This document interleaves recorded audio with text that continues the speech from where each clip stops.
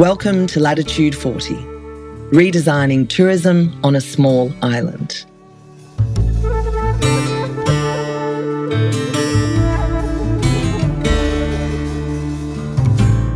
In the spirit of reconciliation, we acknowledge the traditional custodians of country throughout Australia and their connections to land, sea and community.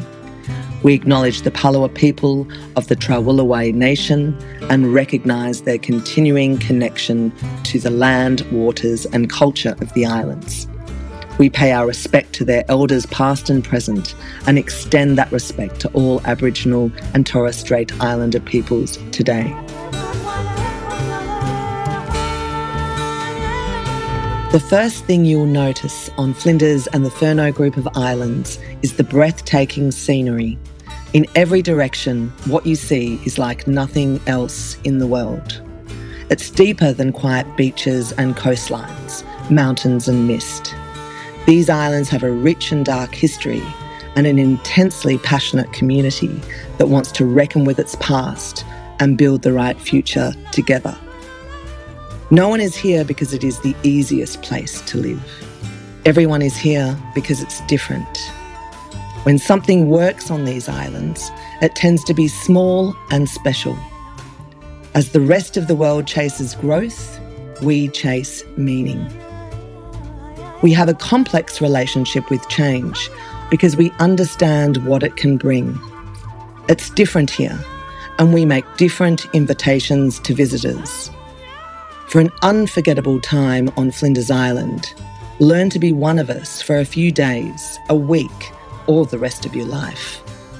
Slow down, listen, get lost, contribute. Don't try to change this place. Let this place change you.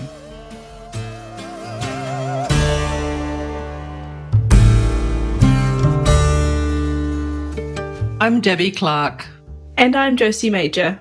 We're honoured to be your hosts for this Latitude 40 series, sharing the stories of the Flinders Island community and the Island Away Regenerative Tourism Living Lab.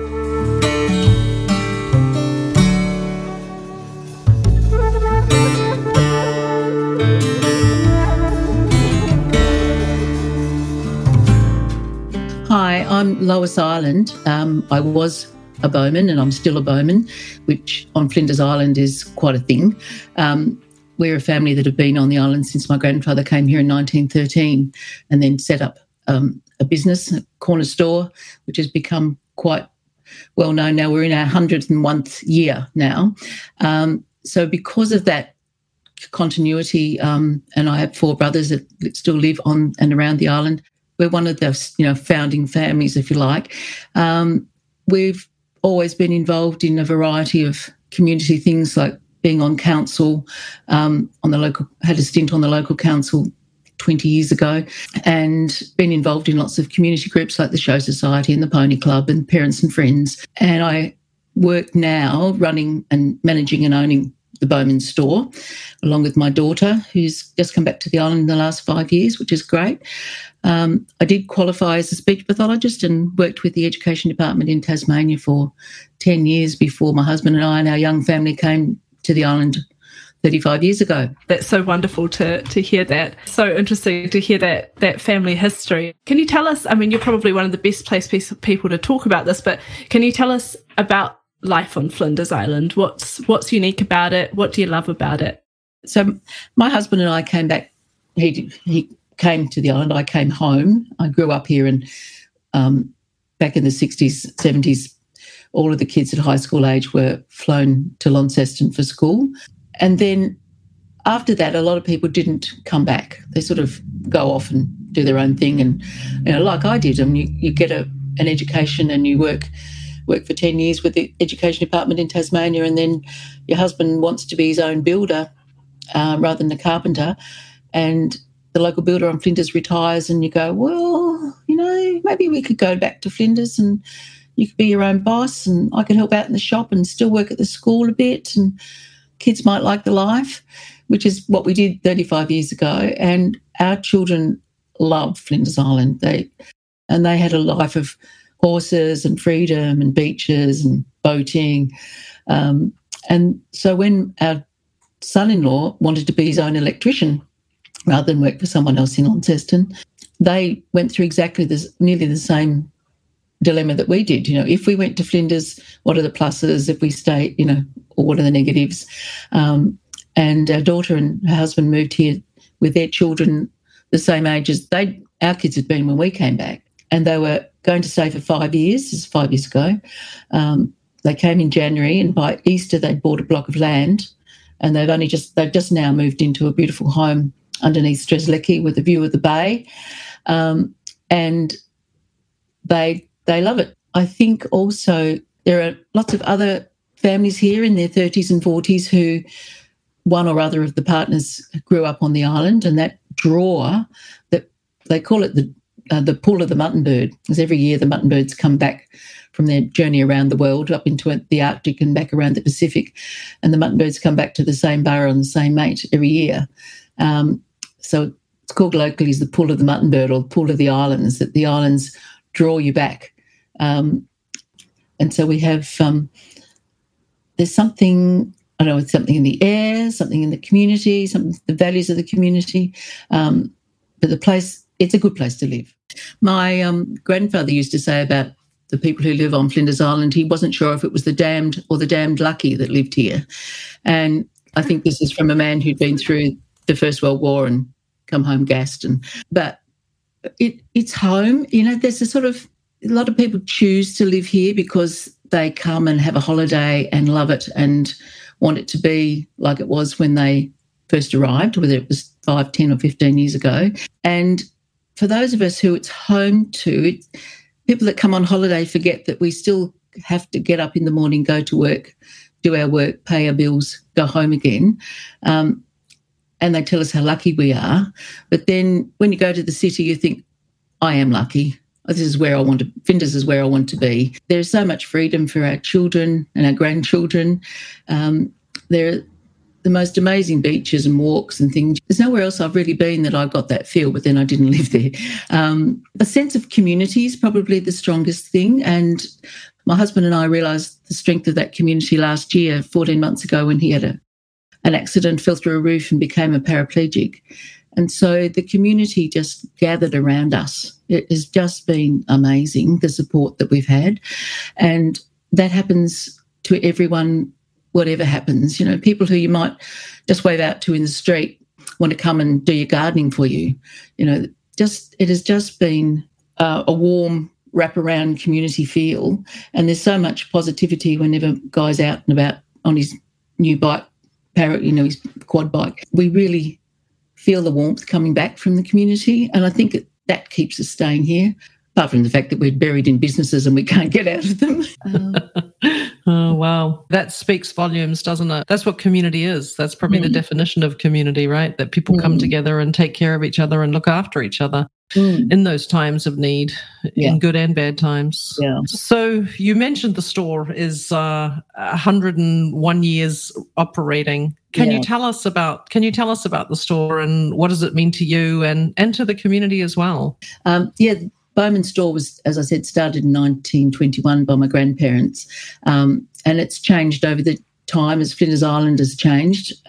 As we got new population with the soldier settlement scheme in the 50s, the old shop was taken down, a new one built, and new stock put in that people from away, as they were known as from then, the new settlers, they wanted a whole lot of goods that the old store didn't have. So the family had to change and move on, and my parents then were sort of beginning to be in charge. So that changed and adapted. But what we are really is like a little mini Myer.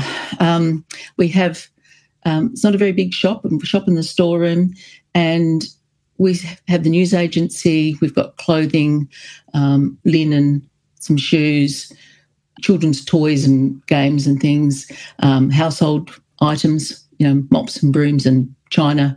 So there's a bit of everything in this little shop. People just think of it, they go, oh my goodness, it's just like a store I used to go to as a young child. And there's a great deal of longing for the past, really, when people come in and they go, oh, it's just like the store in da-da-da where I grew up. And you don't find shops like this anymore. because people are used to going to a mall where there's one shop that sells soap, one shop that sells socks. Well, we've got the lot. But also in our position here, we're also sort of the centre of community activity in a lot of ways. We're the place you go to drop off your ad for the Island News, which is our local fortnightly paper, and we're the place where you come to buy your Island News once a fortnight. We do the bookings for the Country Women's Association rooms across the road.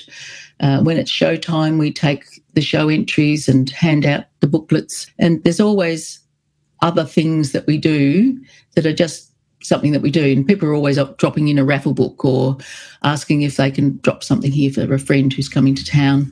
And so we're very much part of the community.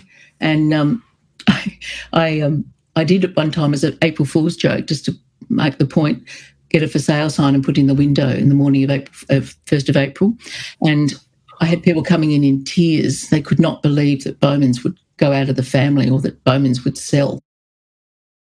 And I had to ask them, what day is it? I don't know, 31st of March. I said, no, it's the 1st of April. And then they were really cross with me. Oh, that's great. Brought home how, but you can't do that. Your family's been so great to my family, because we used to sell groceries up until the mid-70s.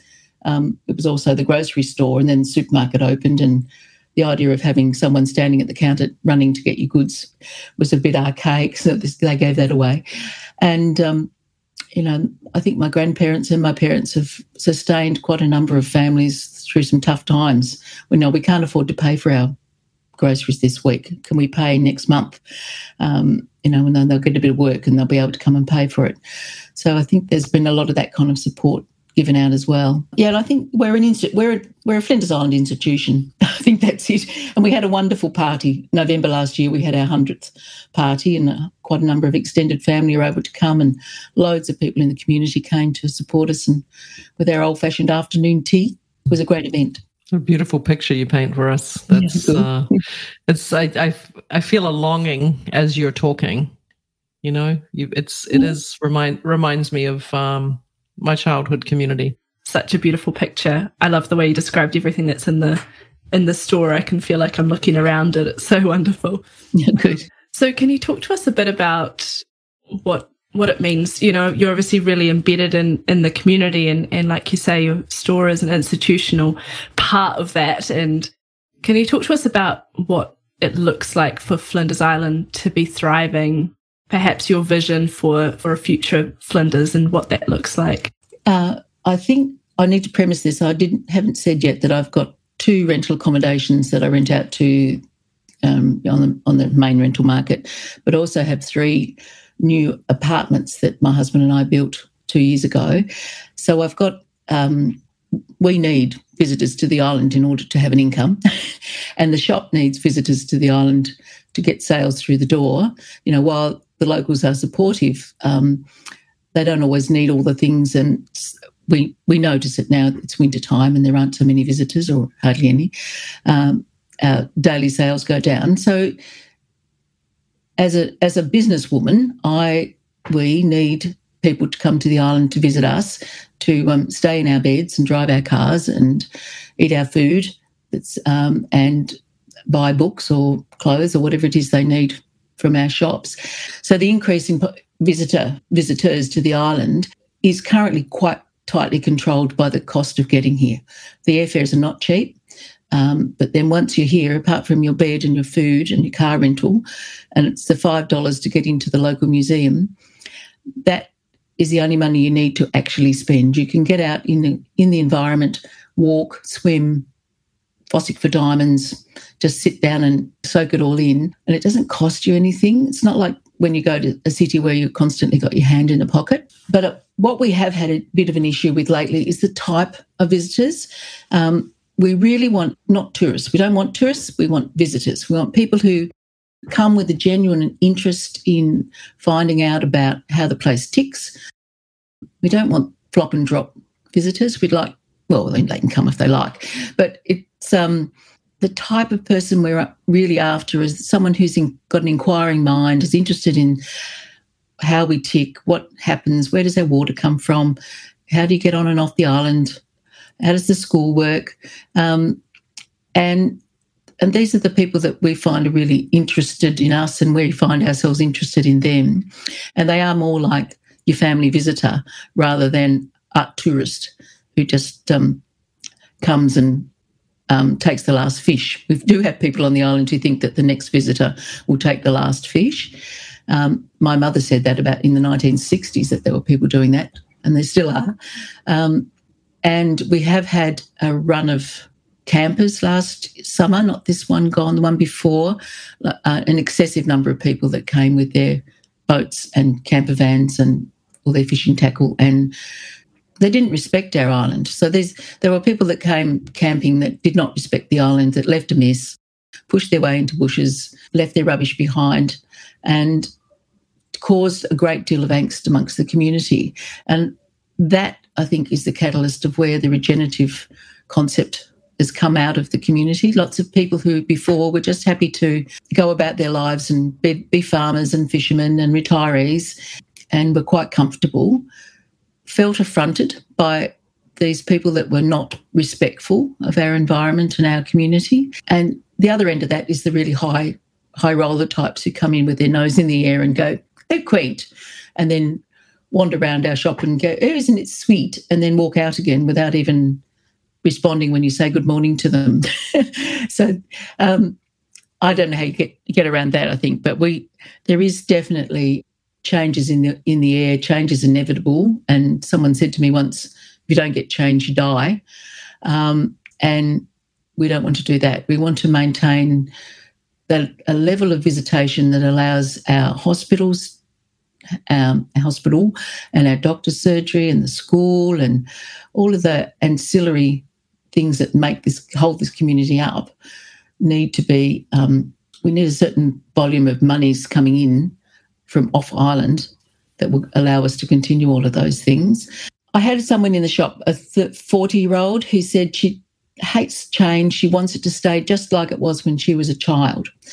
And I said, but you can't do that. She would not have been on the island if her grandparents hadn't come here when the soldier settlement scheme was introduced to the island in the 1950s. The island went from a few hundred people who knew each other closely and were probably mostly related to each other, to almost in a couple of years to 1,500 people.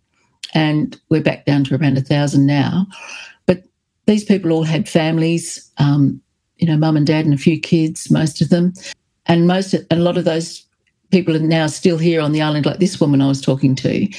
And my mother explained to me the change that the shop had to go through when the soldier settlement scheme was here. And there were people from large country towns in New South Wales or quite sophisticated women who wanted more in their shopping experience than had previously been supplied by the shop. So the shop had to pick its game up and change and develop and, accommodate those needs. And then, over time there's been other changes that have happened.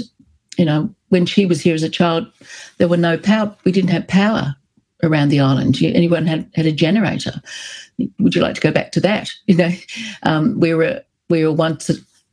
We had one plane 3 days a week. Did you want to go back to that, or was she more comfortable being able to fly to Launceston for the day, fly out in the morning and fly back in the afternoon? Oh, I hadn't thought of that. But I think what's happened is maybe there's been a rush of, it's happened really quickly. There's been a kind of a sudden rush, and people haven't got a chance to kind of either get to grips with it or get used to it or feel they're not in control of it. And I think that's where the community, through the council and the Flinders Island Business Association and general community consultation, need to look at how we as a community have an effect in controlling that change and putting stoppers on it, or somehow filters, or some, the little bit, there's a concern the new shipping company will be able to bring more camper vans and trailers and boats and like 10 instead of 2 every week. So that would kind of bulk up, because we don't have, the infrastructure's not there. Like Parks and Wildlife do what they can with the staff they have, but they don't have enough staff. There's no budget for it. And so the camping areas, that there are, that they'd like people to stay and get full. And then people go bush and make their own little camping space down a track, which then creates all that sort of degenerative issues. So we need to be in control of our change, looking to sort of guide our governments, I suppose, in where to direct funds to make sure that they're used in the proper way. Yeah. I'm wondering what do you think the visitors' role in that is? Like, if you were going to speak to visitors about what it means to be a part of this change for your community and to be a good visitor on Flinders Island, what would that look like? The ideal visitor that I would see would be someone who comes with no high expectations. I think we've had some advertising done that gives people an expectation that there is crayfish crawling down the street waiting to be picked up and someone will cook it for you and put it on a plate, or that there's, abalone just there to reach your hand down and grab off a rock and you can cook it over an open fire and it looks so romantic. So there's been this sort of images used in advertising. They don't actually say there are crayfish available, but they give the impression that there are. And the crayfish season is short. We've only got one fisherman that fishes locally. So there is a real limitation on that. But people come with an expectation that there will be fine dining because of that advertising. And they find that we've got a local pub that do a great bistro meal. We've got a couple of cafes that open not all the time and not all day, that do fantastic food, but it's not always there when people want it. And they need to be aware that they need to be prepared to prepare themselves and find out what's available. And their hosts, if they're staying in accommodation, their hosts need to be telling them, on Sunday, there's actually nothing available, nowhere to eat in White Mark. So and the supermarket closes at 12 on Saturday, and you need to have got yourself prepared for food over the weekend. We don't want people to go away saying I was starving because no one told me. So we've been working on getting that information out. And tours is another thing. Like, people expect they'll be able to they'll come one day and be able to ring up a tour person and get a fishing trip organised, or a boat trip around the island. And again, we've only got 2 operators, and quite often the weather's not conducive, or it's not cost effective unless they've got, say 10 people, and there's only a couple. And that's something that we also on the island there's a business opportunity for someone. But it's a lot of money to put forward, and you need to be able to see a future in it. So I think it's in preparedness, making yourself aware of what is here, or just being aware that when you come, that we are a small, isolated, remote community on an island that gets serviced by air every day, but by boat only once a week. And so if you go to the supermarket the day before the boat comes, there probably isn't a lot to choose from. But rather than throwing your hands in the air and saying, oh, there's nothing to be had, say, oh, this is interesting. So tomorrow I'll buy that today, but tomorrow there'll be more things. And being, visitors there are those, we do get bad ones. There are those that will go to the coffee shop and complain if there isn't their particular type of cake or their particular type of savoury, when there's an array of food that anyone would be happy to see. But I think these people are difficult wherever they are. I think it's having people who can come in and appreciate that they are in this remote place, that there are the services are limited, and make the most of the services that there are. And for people to find, if you talk to people, locals, whether it be in the pub or the shops or out in the street, people are more than happy to tell you that little bit of extra information that will perhaps help you have your holiday be improved. Because we do want people to go away with we want them to be good ambassadors for the island and to tell their friends and family that it's a great place to come to.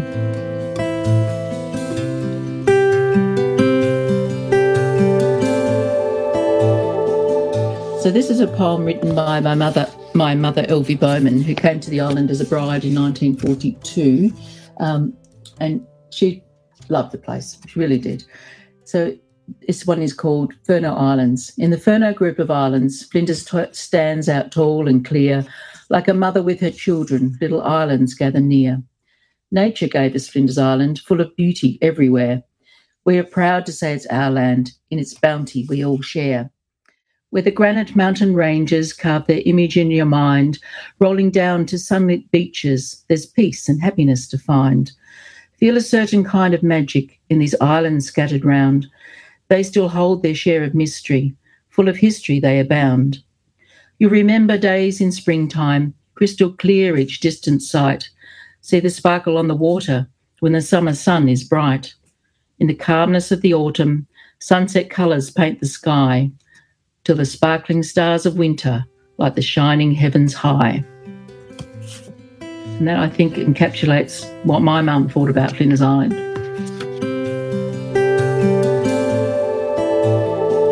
Thank you for listening to Latitude 40, Redesigning Tourism on a Small Island. This podcast is part of the Island Away project, which is being undertaken on Flinders Island by Designing Tourism. The project is funded by the Tasmanian Government. We also acknowledge Designing Tourism partners Flinders Council, Visit Northern Tasmania and the Tourism Collab. The music is by Judy Jacques and the introduction, read by Yana Monone, is an extract from the Flinders Island brand story, The Island Away. This podcast has been hosted and produced by Good Awaits, Debbie Clark and Josie Major, with audio production by Clary Macklin.